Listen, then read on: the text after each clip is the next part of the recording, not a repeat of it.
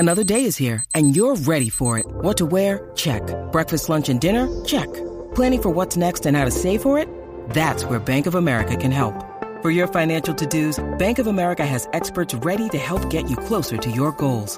Get started at one of our local financial centers or 24/7 in our mobile banking app. Find a location near you at bankofamerica.com/talktous. What would you like the power to do? Mobile banking requires downloading the app and is only available for select devices. Message and data rates may apply. Bank of America N.A., member FDIC. When you need mealtime inspiration, it's worth shopping Kroger, where you'll find over 30,000 mouth-watering choices that excite your inner foodie. And no matter what tasty choice you make, you'll enjoy our everyday low prices, plus extra ways to save, like digital coupons worth over $600 each week. You can also save up to $1 off per gallon at the pump with fuel points. More savings and more inspiring flavors make shopping Kroger worth it every time. Kroger, fresh for everyone. Fuel restrictions apply. What is the perfect story? Does it exist? Is there a tangible formula? Has the perfect story ever been told? And if so, are we simply trying to retell this story over and over? This podcast is called The Midnight Myth, and somewhere between the black of night and the break of dawn, there is a story, and it's perfect. My name is Derek Jones. And my name is Laurel Hostak. Welcome to The Midnight Myth.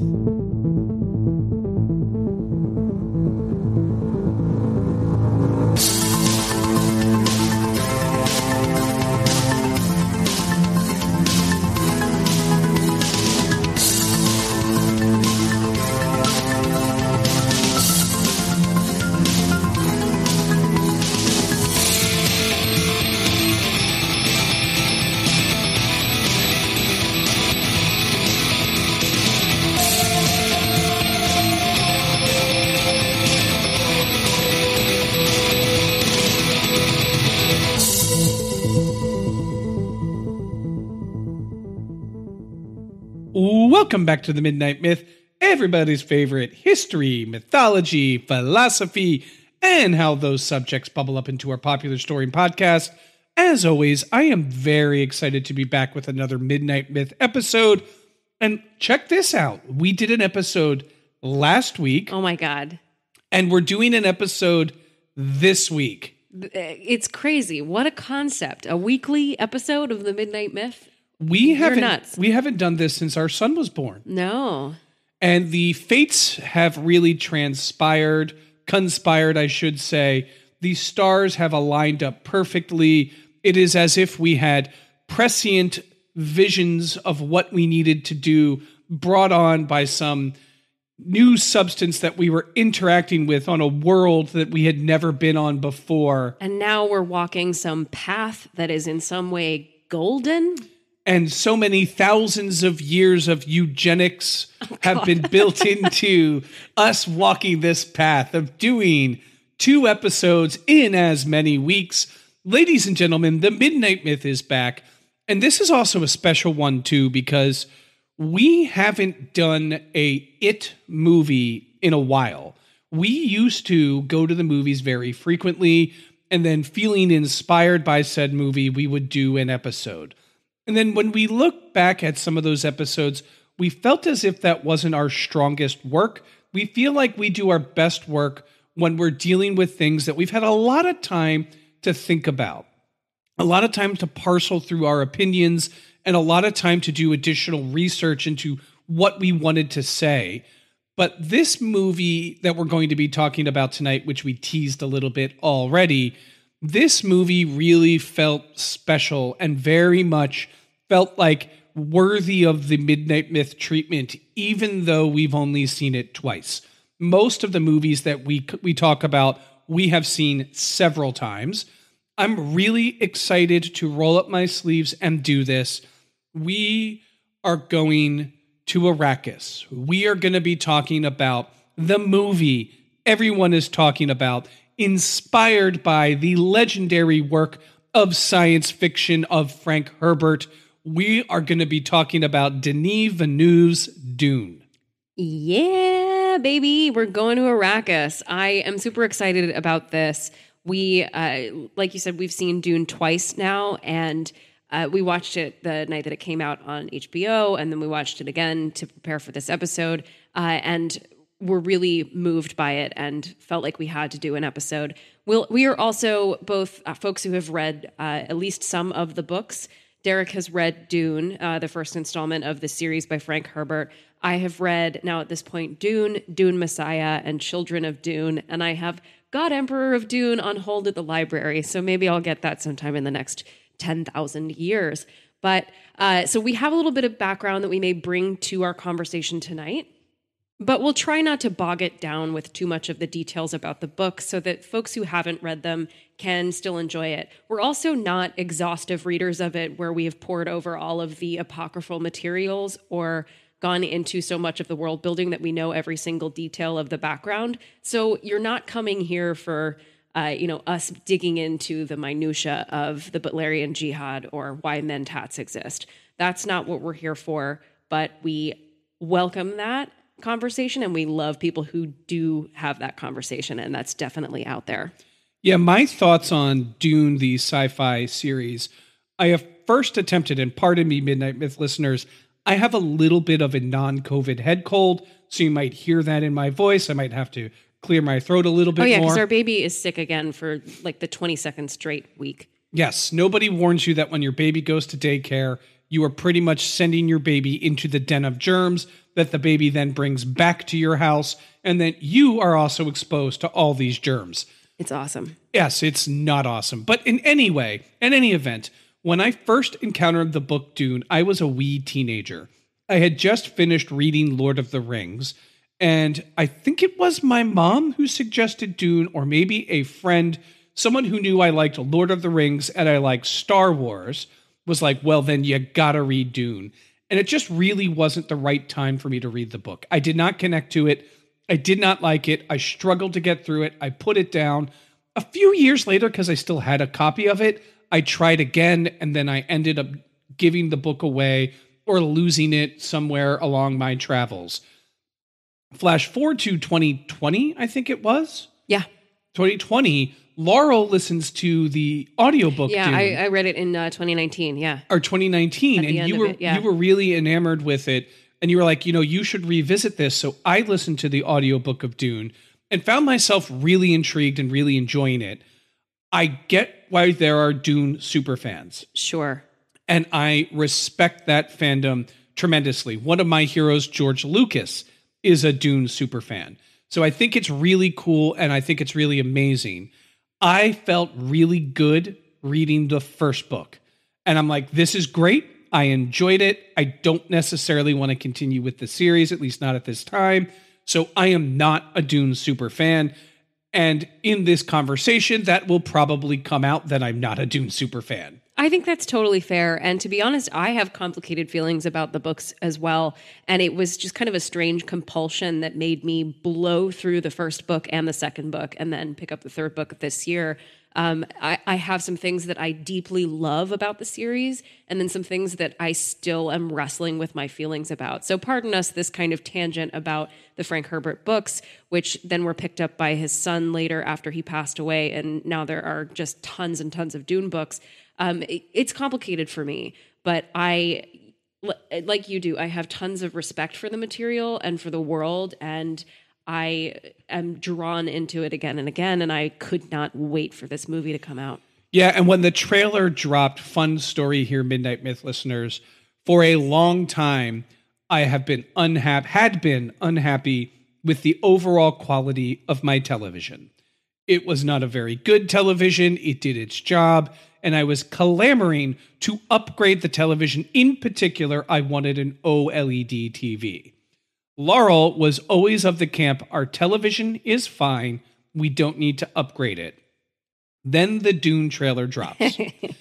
Laurel at this time is pregnant. You're pregnant at the time. The pandemic is happening. And we realize the chances of us going to see Dune in the theater are 0, which we did not. And then there was the HBO Max announcement. And then HBO announced that it would be airing the Dune at the same time on the subscription service as it was in the theaters. And Laurel looked at me and said, it's time for a new TV. For no other reason than Just that. for Dune, yeah. Dune is my favorite movie of 2021 because it got me the OLED TV that I wanted for such a long time. You're welcome. Thank you, Dune, and thank you to my wife, Laurel. All right, we have a lot to talk about. Yes, we do. No more preamble, except do your thing, Laurel. Yeah, absolutely. We would love to hear from you at The Midnight Myth. We are all over social media. We're on Twitter at The Midnight Myth. We're on Facebook, and we're on Instagram at Midnight Myth Podcast. And you can drop us a line anytime. We'll always respond if we can. We are also on the World Wide Web at midnightmyth.com. You can head to our website for more information and blogs. And for a link to our Patreon and our merch store if you want to support us with your hard-earned dollars, especially coming up on the holiday season. We should do a merch refresh. Maybe I'll try and get some new stuff in the store. But definitely check that out if you've got friends who enjoy the podcast. Buy them a mug, a t-shirt, a baby onesie, whatever you got. Also, the best thing you can do for the podcast costs you no money at all. It's just leaving us a rating or a review on Apple Podcasts or wherever you listen. So if you enjoy the show, head over to any place you can rate us and drop us 5 stars and a couple of words about why you like the podcast. It is so, so helpful and meaningful. And if you love us, tell a friend. And if you hate us, tell an enemy. I think I said that once and now it's like Derek's favorite thing. Yeah, I love it. Yep, Yeah, absolutely. All right, so I'm going to attempt to do a briefest of brief recaps.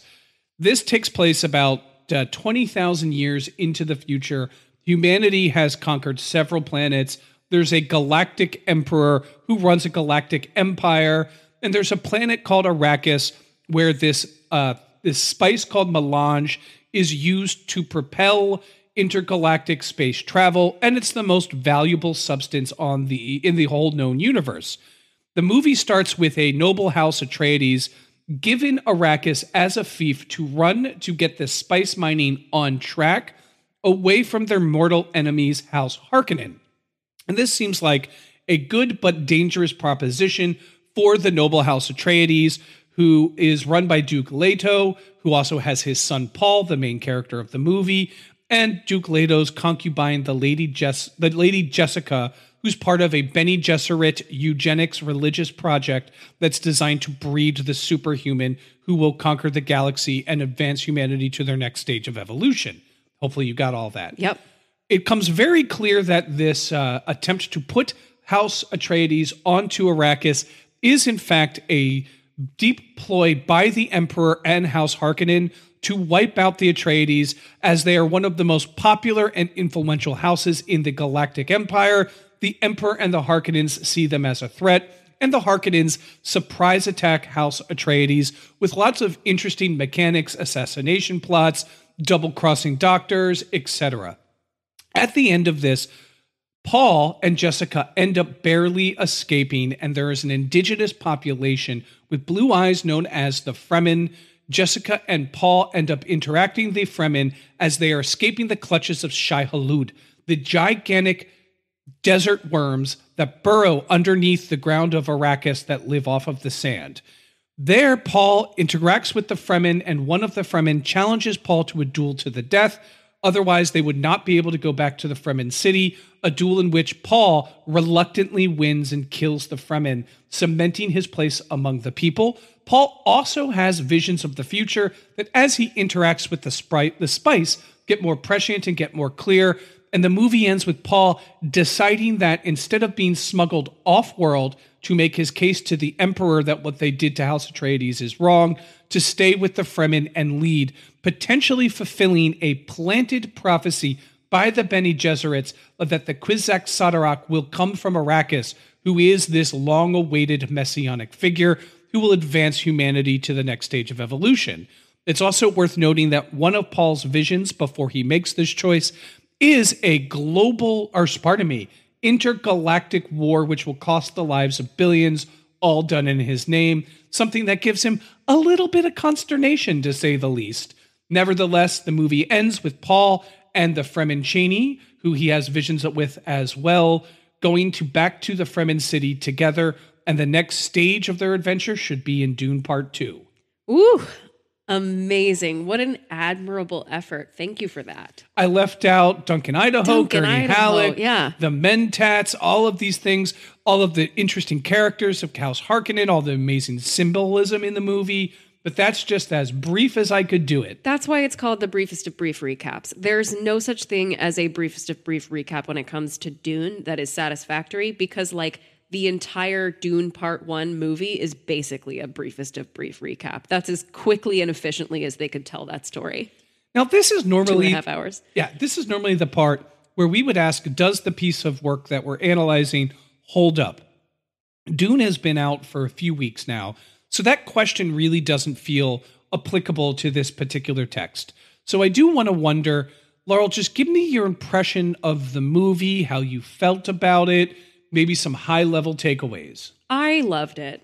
I really did. And I was anticipating this movie for years and waiting for this to happen, and really got high expectations, and then started to really worry towards the end of the wait that it was going to disappoint me. And I was not disappointed at all. And especially after 2 watches, I feel really, really good about it and what Denis Villeneuve is able to accomplish. I think he is a terrific filmmaker, and I love Arrival especially. And even though Blade Runner 2049 is not going to be on the top of any of my lists, I do think it was an extremely worthwhile and admirable effort on his part. And really, he is an incredible auteur of the modern world. So I kind of bow before Denis Villeneuve these days. Bow before Shai Hulud. Yeah, Shai Hulud Vanu. Yeah, so I'm a big fan, and I think he has a terrific voice, and brought the book to the screen with a tremendous amount of love. It truly felt like someone who loves the story and loves stories and loves cinema, bringing something big, epic, magnificent to the screen. And I wish I could have seen it on a big screen, and maybe someday we will. Things are just really tough when you have a 10-month-old at home. So obviously, terrific visuals, incredible, sweeping, epic story that is just mind-blowing to look at, and the music all comes together with wonderful performances. On a technical level, you kind of can't beat this. The visual effects are glorious. And the locations are incredible. So I just can't say enough about the technical craft of it. I also think, I'm not the kind of person who thinks that book adaptations need to be one-to-one. There has to be a reason that you're taking it from one medium into another. You have to, use the strengths and make up for the weaknesses of whichever medium you're working in. Not to interrupt, I guess we should say spoiler warning. Oh, yeah, if you haven't seen Dune, go on. Yeah, for sure. So I don't think that, adaptations need to be 100% faithful. I think that is a mistake to make adaptations 100% faithful. But this, to me, felt faithful to the spirit of the books 100%, and then like 85% faithful to the actual content. So I think it was really, really successful in how it was able to adapt the source material. There are a couple of times when Villeneuve is faithful to a fault and includes things that don't really need to be there, that are not particularly meaningful to an audience that hasn't read the books, or even to me having actually read it. So an example of that is probably my favorite scene in the entire book is when Shout Out Mapes gives a crysknife to Lady Jessica. It's given a lot of room to breathe in the book, and in the movie, it just feels perfunctory to me. Like we just had to get through it and make this happen without spending time having the characters interact in a way that's significant. And that to me is like, if you're not going to take the time, it doesn't actually need to be there. So there are moments where I think a little more restraint could have been helpful. But overall, I think in terms of translating the source material, it's done really successfully. And it left me, honestly, feeling so triumphant and feeling so excited for what is to come, even though a sequel hadn't been promised yet by the time I watched the movie. But to end your movie on the line, "This is only the beginning," is so, it's so cliche, but it comes across so achingly sincere, and it really, really worked for me in this moment because I felt like I'd been watching a labor of absolute love. So yeah, there are flaws, but this to me was a really exciting cinematic event. To the point where they are faithful to the book almost to a fault, I really feel like that's in the first 55 to 65% of the movie. Yeah. So the example that I have, I thought the Chris Knife scene was fine. The scene that most to me symbolized we're doing this because it's in the book, whether it makes sense in the movie or not, was the hunter-seeker and the assassination attempt on Paul's life. In the book, that's a major plot point. It ends up almost dividing the entire House Atreides over who the assassin is.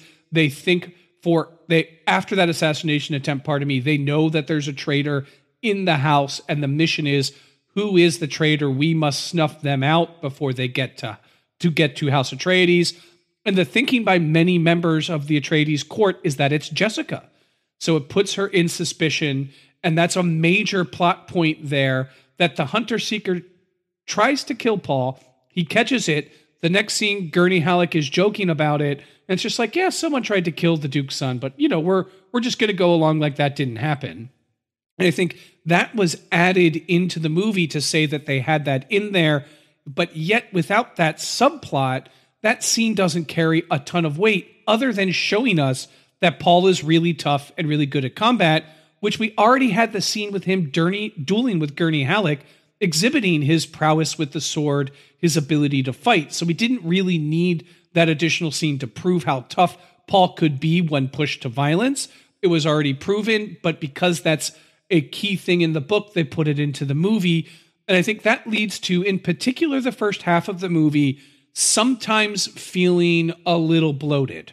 And I think that is and I wouldn't call it a criticism as much as a nitpick. Yeah. And it's very much, those two scenes are really similar in that way. It's like the first few sequences when they arrive on Arrakis, it's like, and then this happens, and then this happens, and then this happens, but there's not a clear directional velocity from scene to scene, and there's not really, it doesn't feel like the scenes are unfolding organically out of each other and the consequences of the last ones. It just feels like a sequence of events.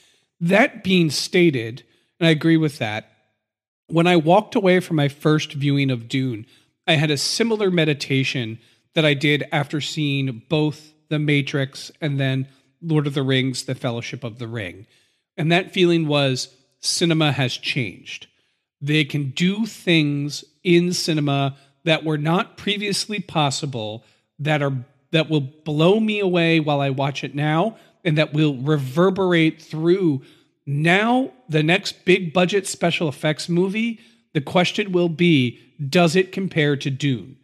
And if the answer is no, sorry, I'm not going to be sold by it. I'm not going to be into it. I'm not going to be able to go along with that big budget special effects movie because there's a new standard. The bar has risen to Dune, and every other movie will be compared to it. Similar to the way that the original Star Wars operated as this watershed moment. Look what you can do in this art form. We are doing something that no one else thought was possible, that no one else could do. We're going to pull it off, and every other movie with big budget special effects will now be judged on the Dune standard. And if you're not up to it, I think audiences are going to be like, well, that looked cool, but doesn't look as good as Dune. Right. And I think that speaks volumes to the skill of the team that made this movie. I was also fully invested in the way they built this world, the way that they brought it to life. I think all of the acting was from the scale of really good to great. I don't think there was any bad performance in the whole thing. The first time I watched it, I thought to myself, this was an amazing experience, but not a conventionally good movie in the traditional sense. In the in The Godfather, The Godfather is a good movie. We all agree on it. It's a classic. And I'm like, Dune's not that. There's just too many little weird problems. Going back and watching it the second time, I really let the experience wash over me. And I just wanted to watch it with an open mind and not watch it with a critical mind, which isn't to say I watched it passively. I was still wanting to engage with it, but I also just didn't want to look at it with, let me find the things that I think aren't working here, but let me just soak in this experience and enjoy this moving painting. And that's really what this is. It is a moving painting. You talk about the issue where the scenes don't really flow exactly, especially in the beginning, from one to the other.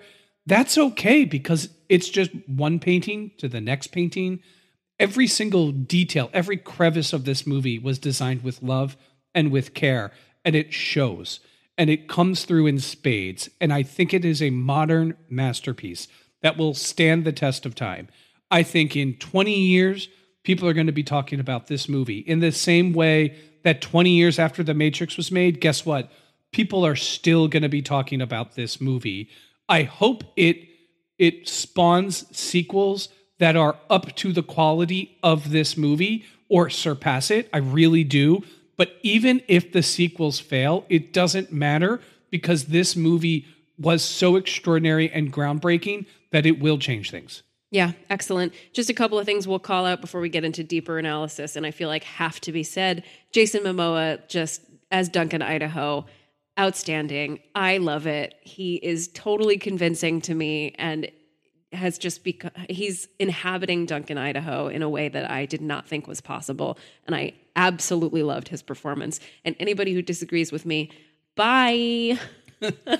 We respect your opinion and welcome your counter analysis. I absolutely loved that. But you're wrong. Duncan Idaho was perfect. Love the casting of Sharon Duncan Brewster as Liet Kynes. And I also really respect Villeneuve's handling of exposition and backstory and world building. Obviously, they throw a ton at you and they don't skip over that many details. But if something's really important, then they go out of their way to repeat it 2 or 3 times. So like, yeah, the Harkonnens or whoever is the Duke or Baron of Arrakis is an oppressor of the Fremen. The Bene Gesserit are working to plant superstitions and build a prophecy around a Messiah, then engineer that Messiah. The sandworms are sacred to the Fremen. The spice is the most important substance in the universe. Those things that are actually super important are repeated visually, verbally, multiple times so that you get the point. I agree wholeheartedly, 100%. I mean, Denis Villeneuve he's like the new Peter Jackson, right? He's the new Wachowski sisters. He's the new, like, you want to build a world and have people disappear into it and blow people away. He's the new James Cameron. Yeah, sure. Yeah, a little less commercial than James Cameron, but still he's got that flair. He can really push what you thought was possible and build a world that people can walk into. And he can make Dune and make $300 million.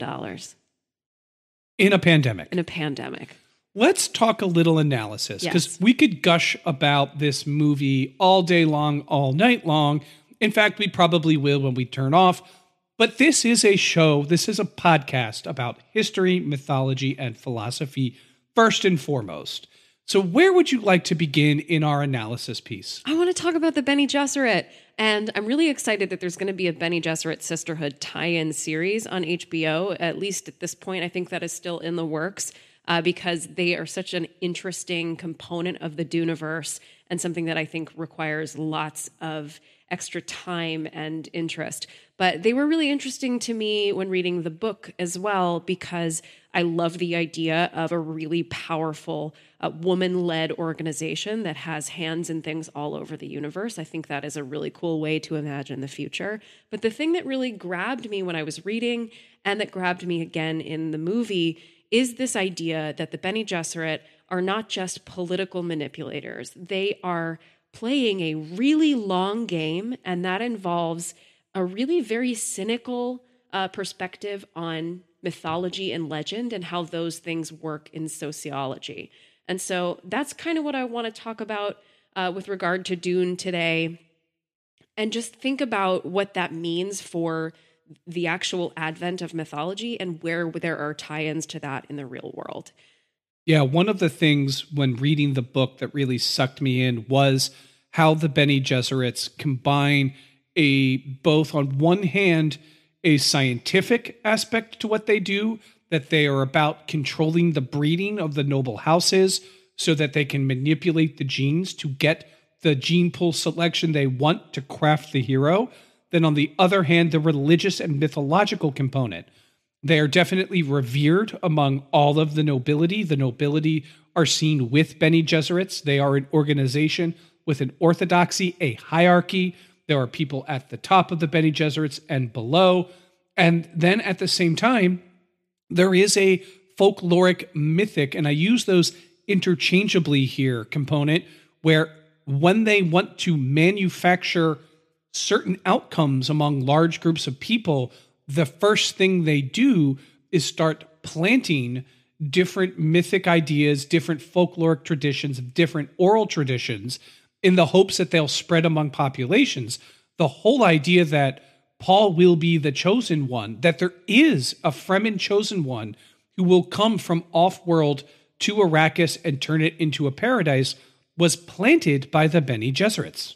And it was planted so successfully that when Paul and Jessica arrive, the Fremen are waiting and chanting Lisan al-Gaib, which is their word for Messiah. And when Jessica and Paul notice this, Jessica explains, this means the Bene Gesserit have been at work here. So it's a long game. It requires, centuries of forethought. It requires an incredible amount of Machiavellian power moves and also a really interesting understanding of human nature and communication and how things travel through groups and how stories travel over time. And so that obviously was super interesting to me as someone who is interested in mythology writ large, but also I love it as a component of a sci-fi story. And I think it's an interesting component of a lot of sci-fi stories that's articulated maybe best in Dune. So one of the things that I wanted to bring to the conversation is where we see something like this in our world today. Something like, how do we manufacture or purpose mythology? Can mythology serve a purpose in the future? And there's an area where this applies, and that's the area of what's called nuclear semiotics. This idea, it comes from the fact that we as a society are in a nuclear age. Okay, listeners, a little bit of inside baseball. The reason we're laughing here is that anytime one of us says as a society on the podcast or it's not a perfect movie, the other one has to drink.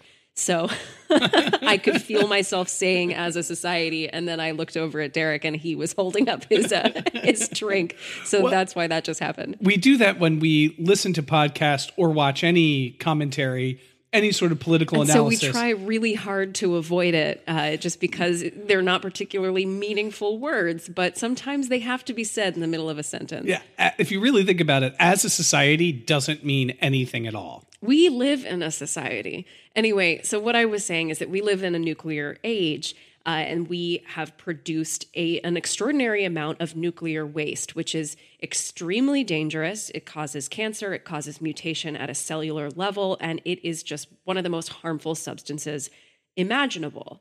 And the biggest problem with that is that nuclear waste takes hundreds of thousands of years to decay and to no longer be dangerous. So the question is, where do we put it so that it doesn't harm people?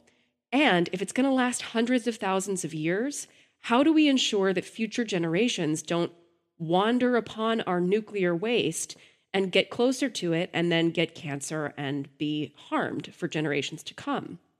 So there have been a lot of really interesting conversations about how to communicate into future generations, thousands, hundreds of thousands of years in the future when we cannot possibly imagine where human evolution takes us. If humans even exist, 1,000, 10,000 years from now, what will they look like? That's really hard to imagine. And even more importantly, how will they communicate?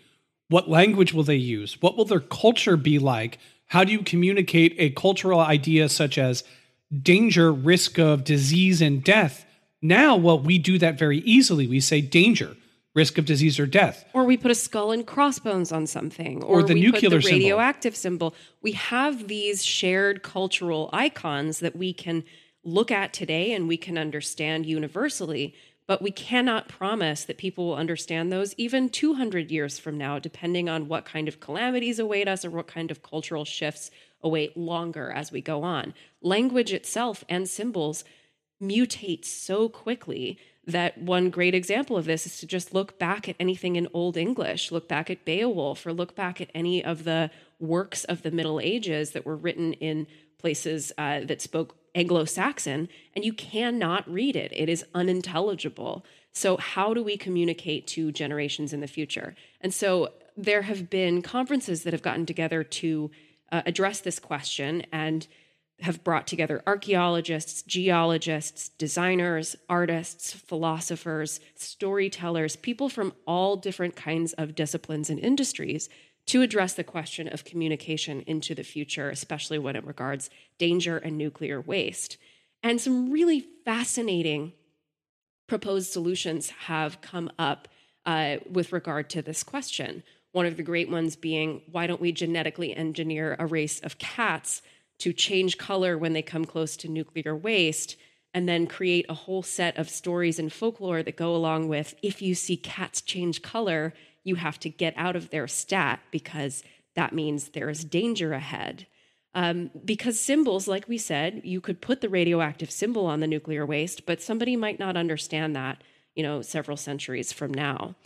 But I also wanted to bring up one very interesting proposed solution to the nuclear semiotics question, and that's what's called the atomic priesthood.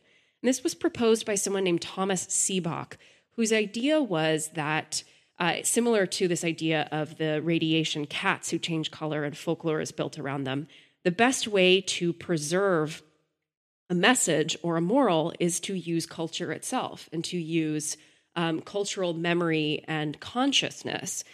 So not relying on written information or symbol, but on oral tradition and rites and rituals to preserve knowledge and information for the future. So the proposal says we would create a brotherhood or a sisterhood. We would create a cult of sorts of people who are the keepers and the stewards of the knowledge of the nuclear waste is there and it is bad and you should not go near it because it is dangerous. And they will preserve it through myths, through songs, through stories, through fairy tales, and through other methods of folklore that can be transmitted across people, and that the central message remains clear even as the language or the symbols around it change. I bring it up because this is not too dissimilar from the idea of the Bene Gesserit sisterhood. It's a manufacturing of mythology by an elite class of people who are ostensibly working for a greater good and trying to bring about the future of the human race and preserve the future of the human race by doing a pretty cynical exercise in creating folklore, creating mythology for a purpose. They're also a small group of people who have a whole lot of power, which is one of the problems with the atomic priesthood solution. When you give people, and especially an elite group of people, that much power, how are you sure that that power is not corrupted? And it relies on, age-old structures of priesthoods and religious orders, like the Catholic Church, which has survived for thousands of years. But how do we guarantee that this does not become a shadowy organization that is working towards their own secret ends, like the Bene Gesserit might be? So I wanted to bring that in just to consider, what we are doing in the real world today that could eventually mutate into this idea of the Bene Gesserit. We're trying to protect people 10,000 years in the future, and Dune takes place in the year 10,191. It doesn't, actually line up because they're not using our calendar, BCE and CE exactly. But I just thought it was an interesting parallel.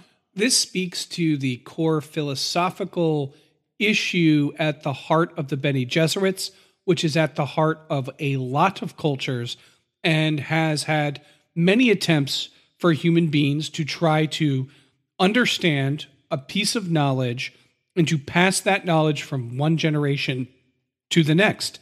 This is an epistemological problem at its very core. What do we know? How do we know it? And then once we know that we know it, how do we communicate it? In the problem of nuclear symbiotics, is that the right? Semiotics, yeah. Nuclear semiotics. Semiotics means like the study of symbols. So in nuclear semiotics, the problem is we know that there's a thing called nuclear material. We know that it's dangerous. And we know that it will be dangerous for a very long period of time. How do we pass that knowledge from generation to generation so that everybody knows this? And what's interesting is that the conceit there is that the current knowledge systems are going to collapse. The conceit there is that how we communicate ideas now is not how we'll communicate ideas 1,000 years, let alone 99,000 years in the future. And there's some wisdom in that because the way we've communicated ideas has changed over time. It's part technological, it's part cultural. The other thing that's interesting is that it also, in this solution, this bizarre idea of creating the nuclear priesthood, the modern day Bene Gesserits, is that it admits that the best way to transmit ideas from one generation to the next, regardless of linguistic, economic, sociological, psychological changes, is through the mythopoetic knowledge system. Yeah. Is through the system of myths and legends, a system by which we still use today. Great examples of current mythopoetic thinking that we all, as contemporary, post-Enlightenment, post-industrial, postmodern Americans do. Ask any person in America what their sign is, and they're going to know exactly what you mean. They're going to say their astrological sign. And this is a type of mythopoetic knowledge that is passed via word and mouth. And yes, there is some industry involved. You can buy books on it. You can go to places and pay for an astrologer to read their signs. But largely, that's not how I learned about it. No one went to school and opened up the astrology book to learn about it. Most of us learned about it through the passing down of folklore, for the passing down of myth, from the discussion of legend. The stars mystify us. They must have a relationship with us because we can see a relationship with them. We can predict their movements, the movements of the stars. Hence, the stars can predict our lives as well. All we need to do is study them. And in this respect, the Bene Gesserits, armed with the knowledge of the empire, armed with secret knowledge that they keep to themselves, the weirding way as a type of combat, the voice as a type of mind control, the eugenics in which that they have figured out how to control breeding, in particular among the women who can choose whether to give a child and what sex the child will be to whoever they take as their male counterpart. And despite all of this, one of their most potent weapons is the deployment of intentional myth. And one of the things that you said, you called it cynical, and that the idea is that people don't believe it to be literally true, but they tell people that it's literally true in the hopes that they propagate that and they continue that. Well, if you want to think about, analogies to the idea of let's create a Messiah myth, a chosen one who will come from the outer world to Arrakis to lead Arrakis to a paradise, ask yourself why there are dietary restrictions in the Abrahamic text. In a pre-refrigeration, pre-electric society, how do you tell the next generation what they should or should not eat because certain things could make them sick or have a greater propensity to make them sick? You tell them that this food is the food God lets you eat. This is the food that God says you can't eat. It is a very similar mechanism, but I wouldn't necessarily go so far as to call the Torah cynical or the Christian Bible or the Quran cynical about creating these dietary restrictions. There's an air of cynicism about it, whereas the Bene Gesserits, there does seem to be a underlining nefariousness, an underlining self-serving motivation to how they deploy myth to benefit themselves. Because you can forgive the ancient Jew, Christian, or Islamic person for putting this in their text because they didn't know any other way. Yeah, and they're trying to protect people. And they're trying to keep Preserve people from getting sick by eating things that you can't control whether they have bacteria in them or not, right? So they're doing it somewhat more altruistically, where you get the sense with the Bene Gesserits is that they are doing it much more about preserving their own power. I've got one other historical example of the deployment of myth deliberately and done so somewhat cynically. And this is about how the ancient Roman, especially in the late Roman period into the early medieval period, how the Catholic Church created systems to help convert mostly uneducated slaves and peasants into Catholicism. And it was the deployment of saints. And it would go something similar to this. I go to a shrine where I have my local deity. I go to it at these set religious festivals where I don't, if I'm a slave, I'm not obligated to work the fields for my slave master, or if I'm a peasant, I'm not obligated to work the fields for my lord.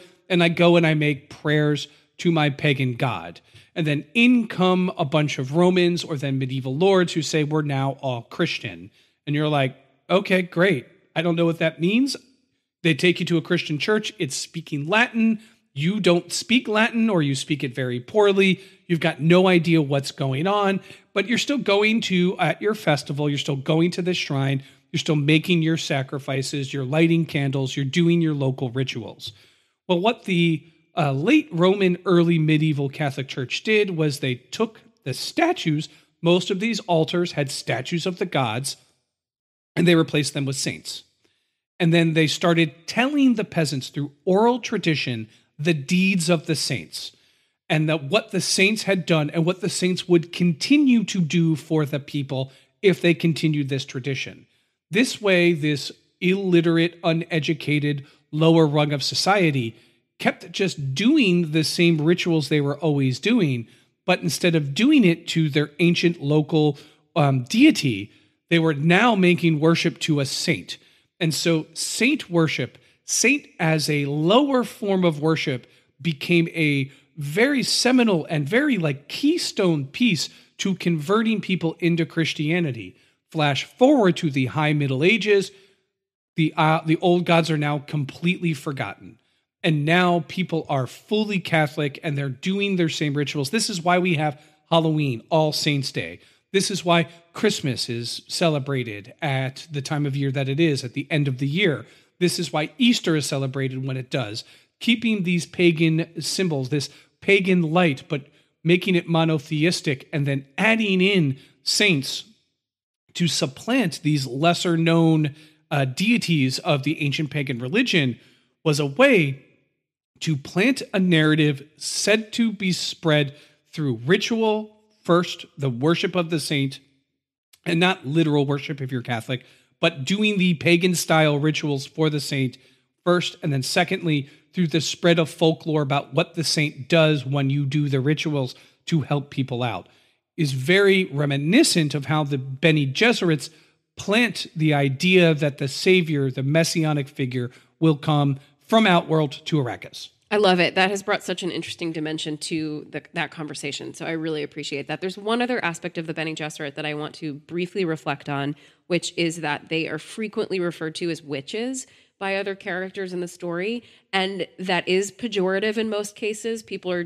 are saying that when they are feeling threatened by the Bene Gesserit. But I think it's an interesting inversion of, age-old mythological tropes and folklore as well, to have this order of women who are the most powerful people in the universe. Like, the Emperor has ostensibly the most power, but the Bene Gesserit are pulling all of the strings. They are serving, greater purposes than most, and they know more than most. And they do things that if anybody in the last 500 years saw, like the voice, if we saw somebody use the voice on another person, even you and I in 2021 would probably be like, she's a witch. That's witchcraft. And they're doing these things that would have gotten them burned at the stake in Salem in 16 whatever.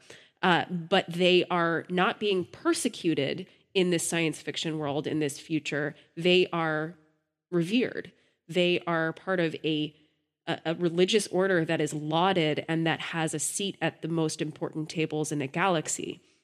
So I think there is an interesting evolution of the idea of witchcraft and women in power that, again, is very complicated for me when I look at Dune, because now we have women who are the most powerful people in the universe and who are doing things that would have been considered witchcraft previously, and would have been considered, devil worship. Now that is, something that is needed in the universe. But there's also something that to me gets a little, it's a little complex because it feels like it's playing on stereotypes of manipulative women. So I feel very complicated about how the Bene Gesserit are portrayed in Dune. I don't know where to go from that, but to kind of sit in the ambiguity of it for a bit. Well, the Dune world is fiercely patriarchal.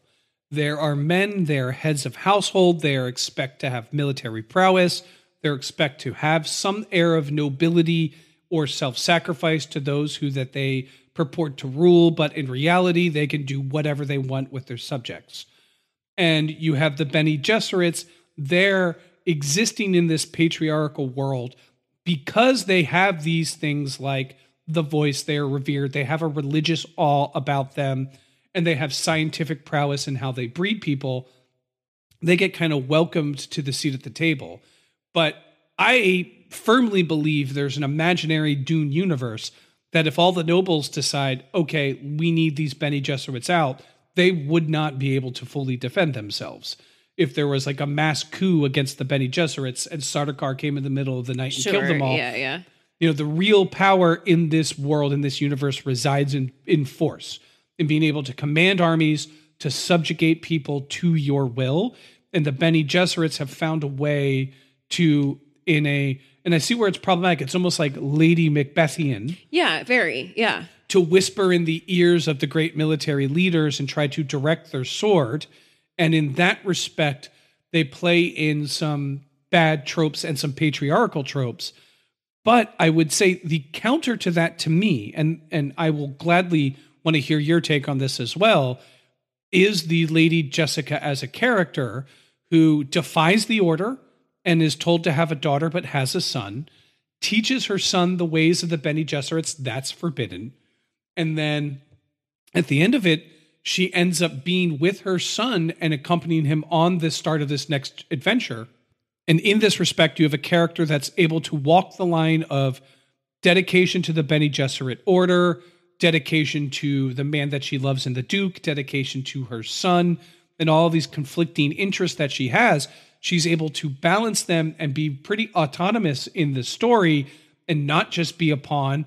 And because of that, she's able to presumably help have the Kwisatz Haderach arise because she's willing to buck the Bene Gesserits and say, you know what? I'm going to have a son. Why? Because I love the Duke and that's what he wants. And I don't care about this order. And you know what? I'm going to teach my son the voice and the weirding way. And you know what? I don't care that you don't like it.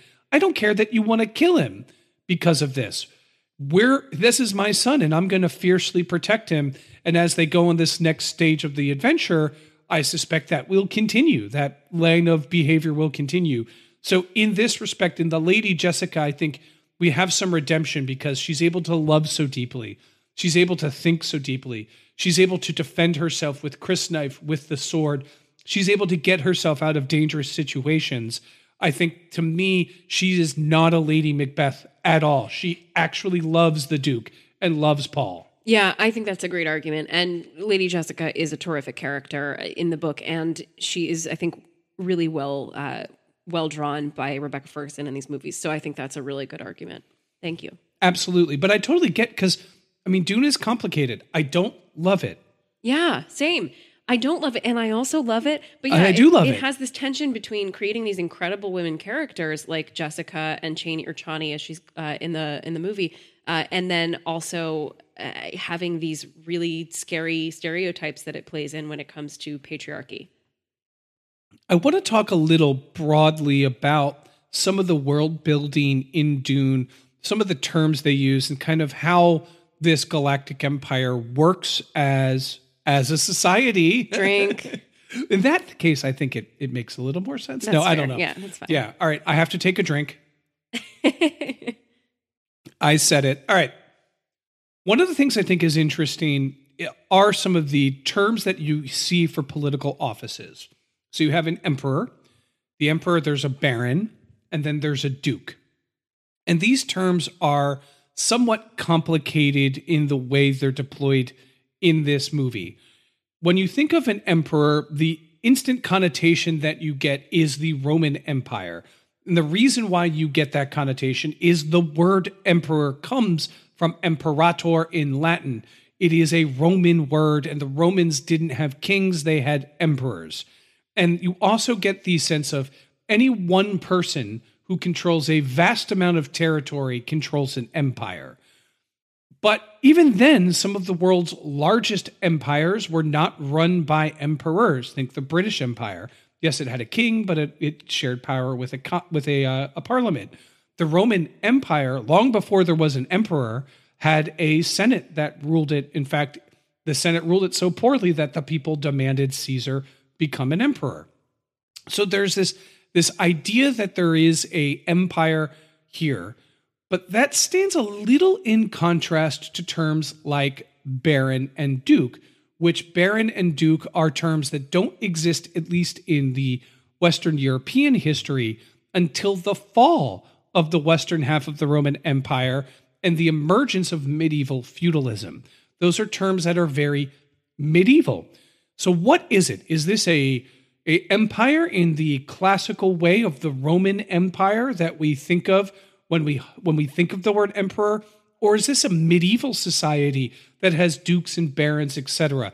Which way is this actually structured? What is the actual politics of Dune as expressed through the movie? Now, book readers that are deep into the book lore, you may know more about this than me, but I'm judging from book one, but primarily from the movie.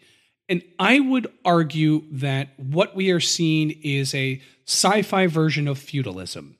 And feudalism is a very perplexing word. It's difficult to pin down. Since about the 1960s, medieval historians have been debating about the use of the word feudalism, what the word feudalism means, should it be used at all, and if the word is completely debunked and should be purged from the record. Now, I'm not going to answer that debate because I'm really not qualified to, as not being a medievalist, but I will take one of the standard and one of the original definitions of feudalism and apply it to this movie. And the word feudalism comes from the Latin word for fief, which is the idea that there is someone who owns land and grants that land in the form of a fief, which is where we get the word feudalism, which is the application of fiefdoms, of feudalism. And you give that land to be worked by someone else. That other person owes you what's called the oath of vassalage. How it works, quite simply, I have a piece of land that I own. I have lots of acres. I give some of those acres to someone else I view of lesser rank to me to work. They have the ability to work that land. They have the ability to create revenue from that land. So it sounds like a really good deal. I give this oath of vassalage. I get revenue. I get land. What does the Lord get that gives me this? Well, the Lord gets the ability to call me for military service at any time that the Lord so chooses. So you are now going to be my vassal. When I need military service, I can call upon you. You come in your armor and regalia and you help fight for me. You get a piece of my land. I get your military service. As a lord, I can also call upon you for advice for difficult situations. Who should my daughter marry? Who should my son marry? Should I go to war with this lord over here? And the idea is that you create this vertical relationship among the warrior elite aristocracy, where there is a lord on the top, vassals on the bottom. Terms like baron, duke, count also apply. The smallest plot of land that one could have in medieval Western Europe would be a barony. So if you are a vassal and you are given a barony, you have the title baron. Larger than that would be a county. And so that if you are a vassal and you're given a county, you are a count. And then so on, a duchy becomes a duke. And in this way, you have a very vertical structure. Now, this sounds all really neat and should work perfectly, right? In historical record, it didn't work at all. No. Most of the time, it was a horrible failure. Why? Because once I get a piece of land and I build a castle on it, castles are near impregnable in medieval architecture and medieval warfare. So if a lord calls me and wants me to come in for my vassalage oath and I am honor bound to go fight, but I'm in my castle, I don't really have to. And if that lord kind of offended me, I may actually even decide to go join with the other lord rather than the lord that I owe the oath of vassalage to. And all of this has to do with how do you organize your military elite when there is no empire? When the Roman Empire falls, when the landowning elite are simply just those who fight, when they are no longer educated, when there's no longer a coin economy where you're paying things in barter for, how do you organize this? When there are no real kings or emperors to organize you into a state with set laws and traditions, feudalism as this relationship between lords emerges. Worth noting, that's not the only way to define feudalism, and some argue that's a bad way to define feudalism. But we very much see that alive and well in Dune. You have a baron, you have a duke, they have an oath of vassalage to the emperor, and hence they are obliged to follow what the emperor says. Duke Leto Atreides even calls Arrakis his fief, which is the word where we get feudalism from. So in this respect, it's very feudal. However, as the Middle Ages progressed from the high, then into the late Middle Ages, this dysfunctional feudal relationship started to break down, and you start seeing the emergence of nation states where at the top you would have the king, and all of the nobles would owe vassalage to the king. In theory, in the High Middle Ages, this was true, but in practice, it wasn't. Whereas in the late Middle Ages, it starts to become true. But it's worth noting, none of these kings ever took the title emperor, or very few would ever take the title emperor, for a whole host of other reasons I won't get into now. Some tried to, some would, but if you did take the title of emperor, it was totally an honorific. It meant nothing. Whereas in this world, in the world of Dune, the title emperor really is very powerful. It actually matters. The emperor has their own personal guard. People are listening to the emperor. People are following the emperor. So what world is this really based off of? Well, in part, it's feudal, but I would also argue that it is an emperor in the vein of some ancient empires, but not the Roman. I would argue that the world of Dune is an empire, but it is much more based off of the Sassanid Persian Empire, which is a revival of the Persian Empire. We've done an episode on 300. If you're listening, I'll assume you've seen 300. This is not those Persians, but this is an empire that arises out of the Middle East from the area of modern-day Iran, and they're called the Sassanids. They were trying to revive the Persian Empire of old by toppling the Parthians. Now, how the Persian Empire worked is that you would have a Persian king, and the title that they would take would be, and forgive me, I'm going to mess this up, Shah Nahasha, which translates to King of Kings. It's worth noting that if you ask a Persian, they're not an empire, and they're not an emperor. They would say that they are the King of Kings. How this society works is that the ancient Persian Empire, the Sassanid Persian Empire, would have things called satrapies. These are like provisional governors, and they would deploy the satrapies to different areas who would govern in the name of the King of Kings, very much in the way a duke would or a baron would in Dune. So they would go to these different areas, operate as a ambassador of the King of Kings, do the King of Kings' will. They would owe allegiance to the King of Kings, and if the Persian king said you need to come fight, they were expected to come fight. There was also a long legal tradition of written law that they were based upon and that they would follow. After all, it is the Middle East where we have our first written law codes in Hammurabi's law codes, in the first sort of imperial society of all human history, which were the Babylonians, which is the first time one person ruled over a huge swath of territory, and then they started writing down their laws to pass from generation to generation. Harken back to our previous conversation. Yeah. Written laws are one easy way to transmit who you are as a people, what you think is both morally and legally right from one generation to another. You write it down and you codify it into a law code. Now, here's where I think it gets interesting, and here's why I think Frank Herbert is doing that. And the reason is because this entire narrative is set in Arrakis. Arrakis is what? It's a desert planet. The Sassanid Persian Empire was a very successful empire, rivaling that of Rome at the time in both population, in both technological achievement, and in terms of raw territory that it controlled. At this point in time, it's worth noting, the Romans that existed, we now call them the Byzantine Empire, but that's a topic for another story. They called themselves Romans.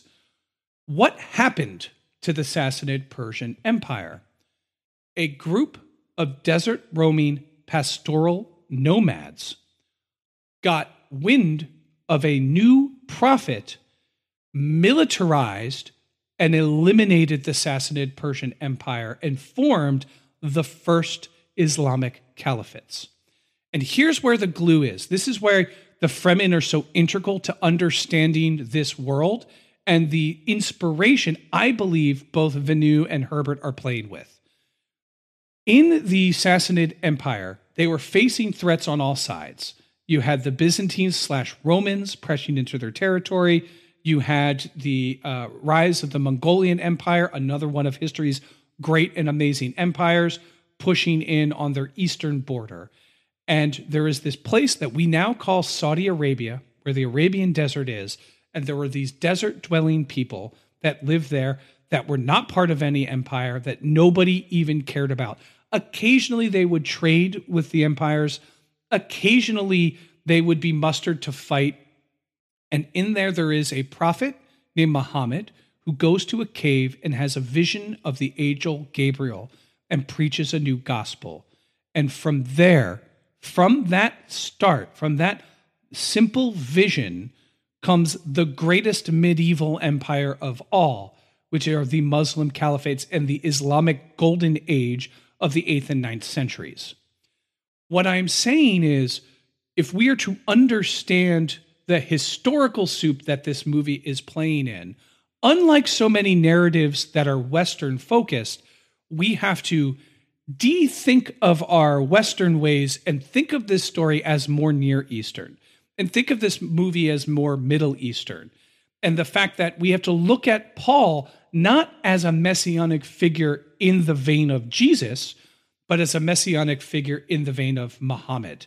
And the fact that he can see the future, and the fact that he lives under an empire, and that empire operates in systems that seem feudal, but are also very much like the Sassanid satrapy system, and that based upon a religious vision that he has, will start a holy war which will consume most of the galaxy in the way that Muhammad's rise to prominence both politically and spiritually inspired the Arabs to create one of the most vastest medieval empires that there was, stretching from modern-day Turkey to modern-day Spain, including all of North Africa, radically transforming both Near Eastern and Western society for forever.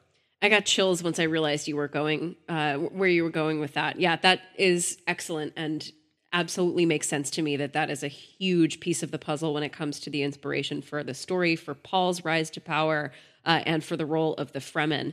I do think it's also really interesting to look at the historical parallels when you think about how, and forgive my use of the more efficient term Dark Age, after a Dark Age in the early Middle Ages, the brightest shining civilizations that erupted from that were those of the Middle East, the ancient Near East, and the Islamic caliphates. The architecture, the art, the mathematics, the intellectual progress that was made during that time is astounding, especially when we tend to look back with a Western worldview and think of the Middle Ages from start to finish as being a really intellectually stunted time and artistically stunted time, especially thinking about the Italian Renaissance to come.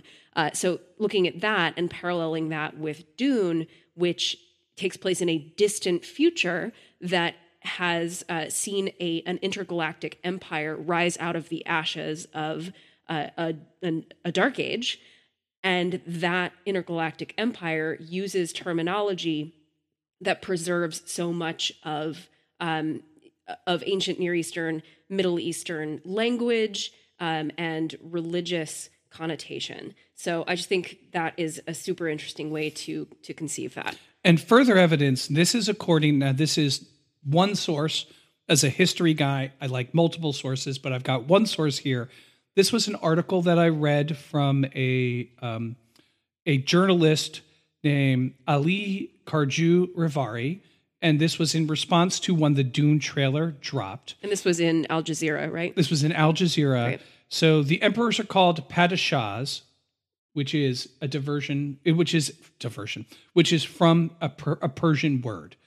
So literally the word padishah is a Persian word. So when the emperor, the padishah emperors, is saying they are the Persian emperors.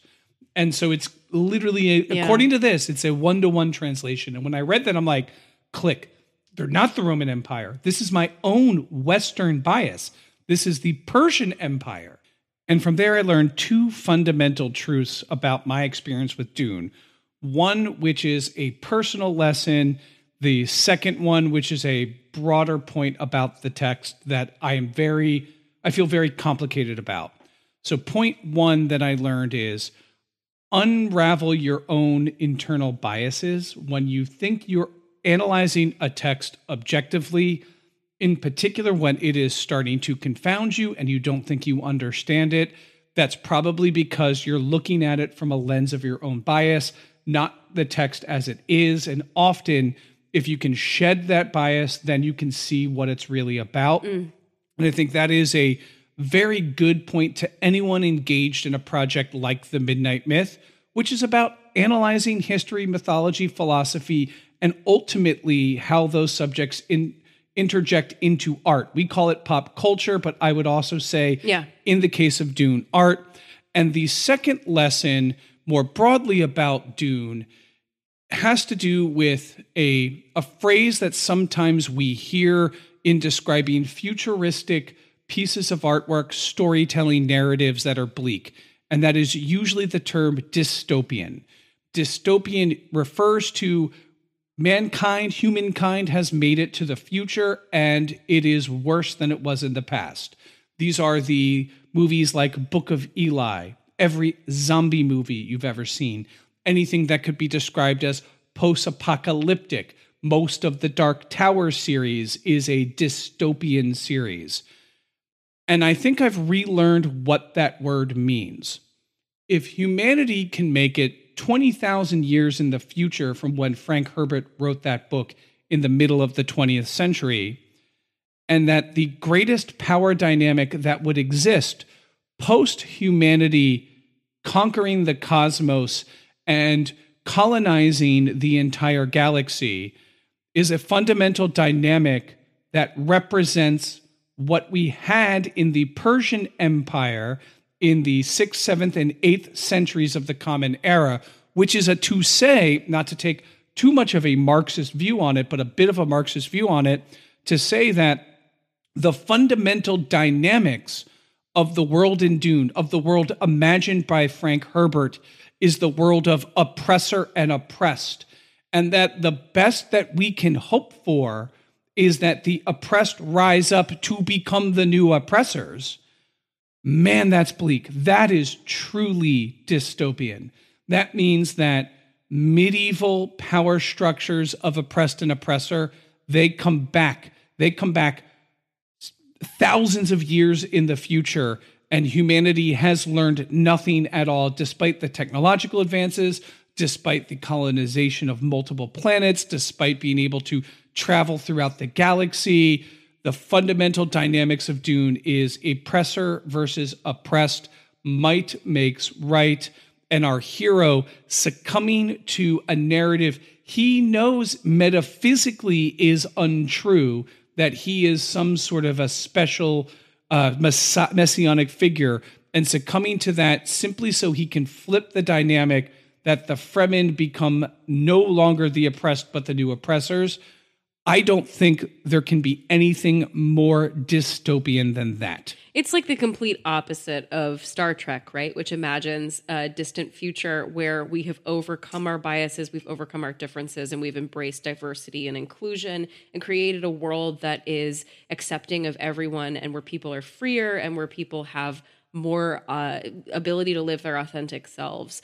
This is not that. This says we don't move forward. We seem to move forward, and yet in many ways we move back. And that's a reflection that I've had, from both of the aspects of the conversation that we've had tonight, is that in this imagined future that Frank Herbert gives us and that Denis Villeneuve gives us, we haven't been enhanced by technology or by our new abilities or our new relationships in creating a paradise. We have rather started to rely on the structures of the past. We go back to feudalism. We go back to mythically planting superstitions among people. We rely on things that are ancient rather than things that are new, which is kind of an unexpected way to present a vision of the distant future. And what strikes me, especially about Dune, is that these mythical pasts, these folk tales of great heroes, and these legends that inspire us have always been that. They've been a symbol of hope, inspiration. This is why the world is this way, or here's how we can learn to be better people, or here's a lesson that we can take forward into our lives. That has historically been a huge purpose for mythology and legend. And what Dune is saying is, let's create a legend around this guy, Paul. He's the Messiah. He's going to rise up and help these disenfranchised people overcome their oppressors. Actually, he's about as bad as it can possibly get. Somebody thinking they're a Messiah is the scariest thing in the world. And looking at your heroes as though they are perfect can actually be really detrimental. Yeah, you said the word cynical at the beginning of this podcast, and I said dystopian, and I think the true word is bleak. Yeah. It is a very bleak narrative that we see in this movie, and the book Dune is very bleak.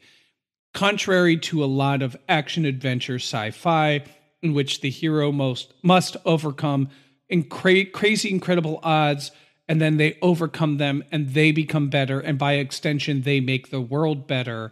In Dune, we see this hero trying to overcome odds with a vision of the world, and albeit the universe actually becoming worse. Yeah. And that is something to meditate on. It is a completely unique take on the quote unquote hero's journey. Yeah, absolutely. For lack of a better term to describe it. And it is a very unique look on science fiction and the role of heroes in science fiction. But at the end of the day, Dune is about a very bleak future with very bleak prospects, with characters in bleak circumstances that make the best out of it, even if that means billions may die. And that is where I get in the complicatedness of this movie. Yeah. Because I don't feel good at the end of it. I feel a little hollow. I feel a little less optimistic. I feel a little scared, yeah. And I feel a little more willing to retreat and just read history books and watch science fiction movies rather than go out there and try to make the world a better place, because it doesn't matter. Your best intentions will have unintended consequences. And 20,000 years in the future, we are all going to be living in fiefdoms and will be peasants for lords extracting our resources and killing each other for pleasure and fun. Yikes. On that note, would you like to end just to lift things up a little bit with anything you're excited to see in part 2? So anybody who's listened to this point and has not read the entire book, we may spoil some things that come later in the series.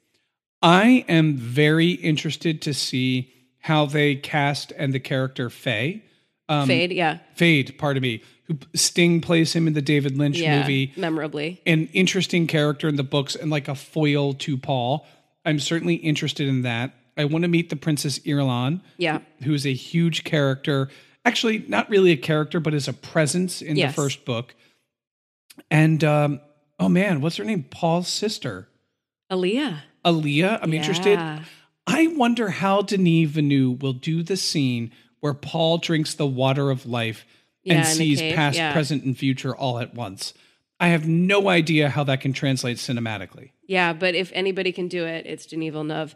Anything else? No, how about you? Yeah, so I know that Villeneuve has said that he's been greenlit to do a part 2 and to finish the first novel, but he's also said that he would love to make a trilogy, including Dune Messiah. And I actually found when I read them, that I was a little bit more attracted to Dune Messiah than I was to Dune. I felt a little bit better about it, and I think I might be in the minority about that. But one of the reasons that I love it so much is that Aaliyah is a major character. So probably my favorite character in the books has not been introduced yet, except that she is she's a twinkle in Jessica's eye right now. So she's on screen, but she's in somebody's belly. So I'm very excited to meet her. I'm excited to spend more time with her. And also for, maybe we'll see that charming Duncan, Idaho guy again. Excited for that. And until next time, be kind.